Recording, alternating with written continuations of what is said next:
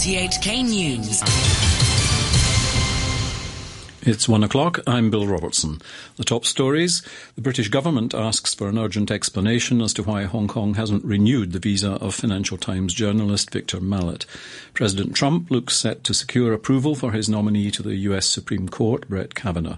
And an NGO calls for more technical support to speed up the building of modular homes.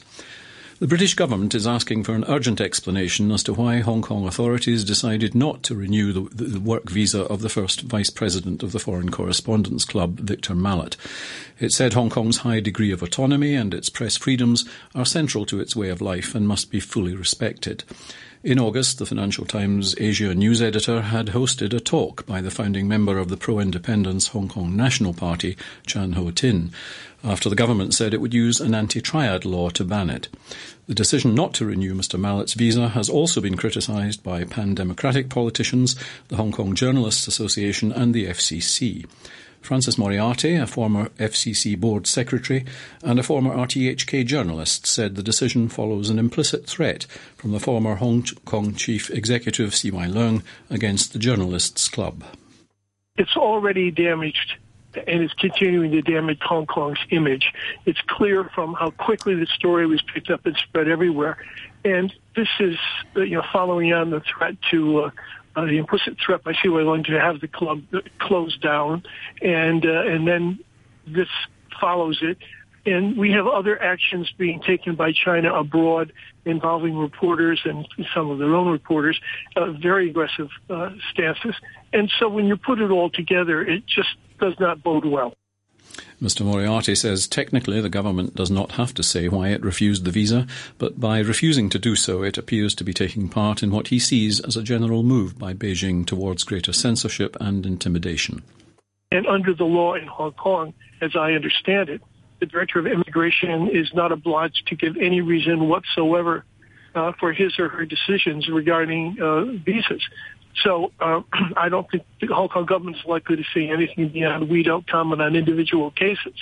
But this individual case happens to be a high-profile case following on a very high-profile incident involving the FCC, and is taking part amid a whole series of other things which China is doing, which are very strong positions to be taking in.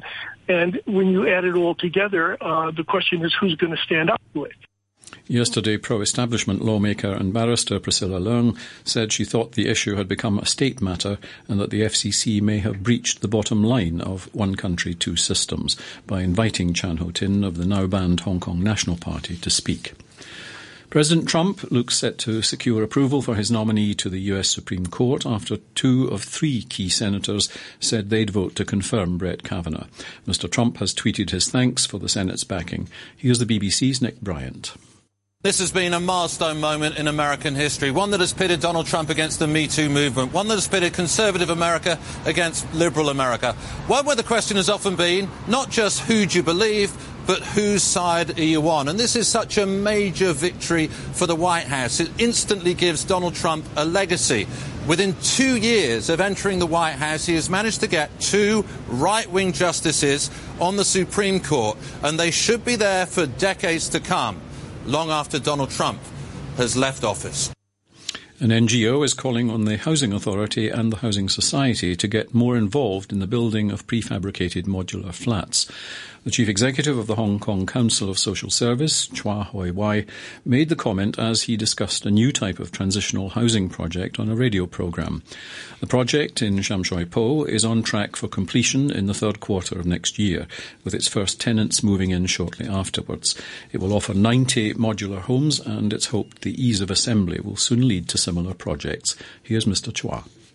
The government is willing to give some kind of policy support and resources. Say, for example, for our modular housing project, the Community Care Fund provided about 36 million Hong Kong dollars. And of course, we hope that the government can put more resources or even mobilize relevant statutory bodies or public organizations to participate in the process, including maybe the Housing Authority or Housing Society, because these organizations are really the experts.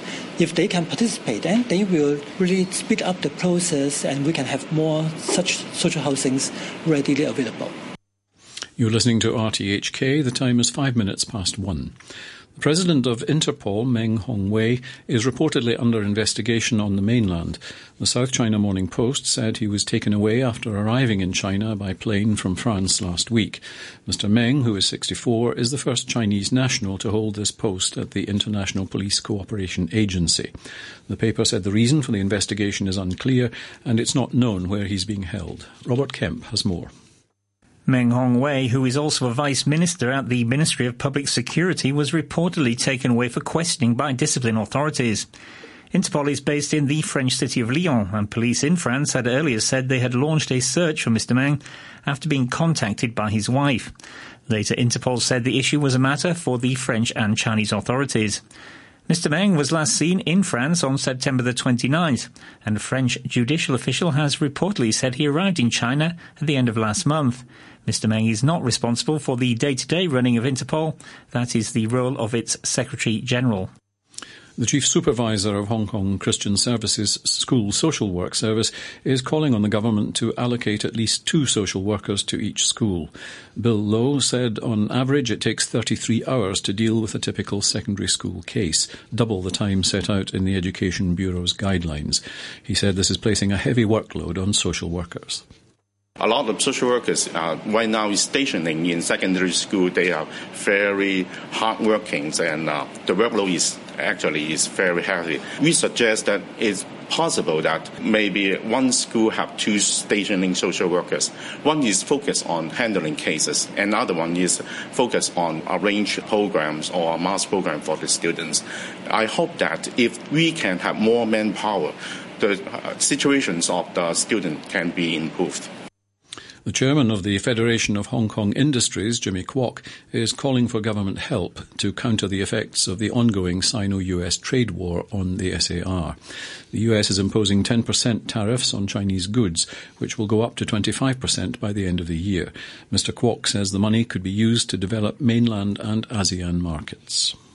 We expected the U.S. and China trade dispute will continue for a longer time. So for the time being, we have some worries about the 10% tariff will be ceased on next year, January the 1st. They will worry about when we go back to 25% tariff, or the factory may not be sustained because of the profit margin would have limited them to continue the business with the U.S. So the sentiment now, it would be so worry on the future.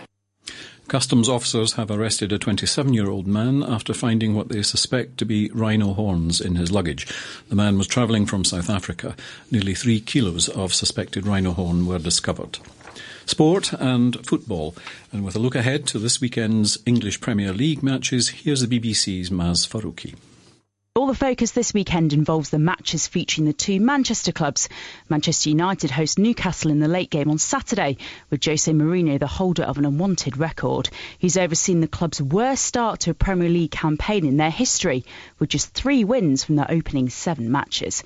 It wasn't just their defeat at West Ham that was of concern to the fans, but the manner of their loss. Add to that Mourinho's relationship, or lack of, with star player Paul Pogba, and an underwhelming 0-0 draw against Valencia in midweek in the Champions League, and it's not surprising that many believe the manager doesn't have many chances left.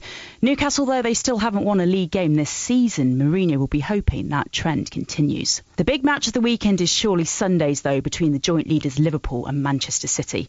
With both sides unbeaten, this match could already provide an early twist in the title race, with the Liverpool proving to be something of a bogey team for Pep Guardiola's side.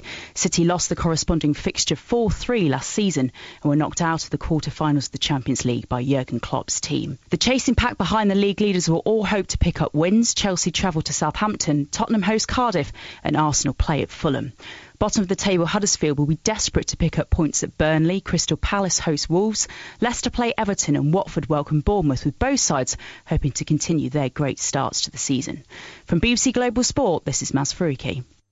Earlier today, Brighton beat West Ham 1-0.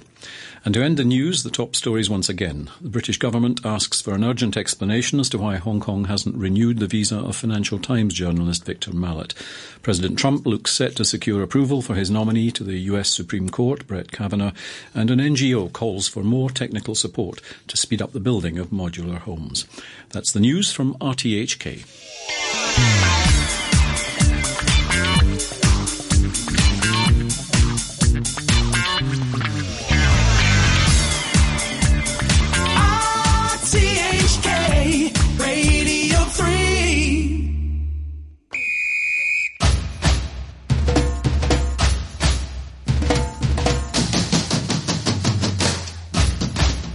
And welcome to this week's edition of World Vibes with myself, Pierre Tremblay, in the chair till 3 p.m. This week we have two musical themes of note. First, we have our feature album from Madagascar's female rock trio Christelle, their debut album, and a selection of hot new tracks from a lot of places on the planet. As always, Jovanotti says it so well in Italian, we're still the belly button of the world.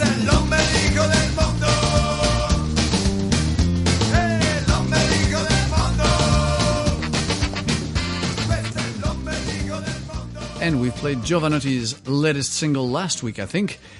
We start off with our first track from our featured album from Christelle. Name of the trio. It's also the name of the lead singer, who's the bass player as well. Christelle and her trio members are close to her heart. Her brother is on the guitar, that's Ben Kelly, and her husband is on the drums, Andri Silvano.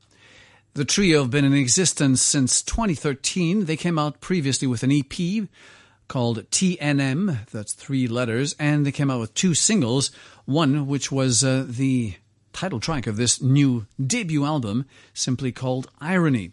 We start with the first track. It's called In Malagasy, the language of Madagascar, Ni Ampitso. Here's Christelle.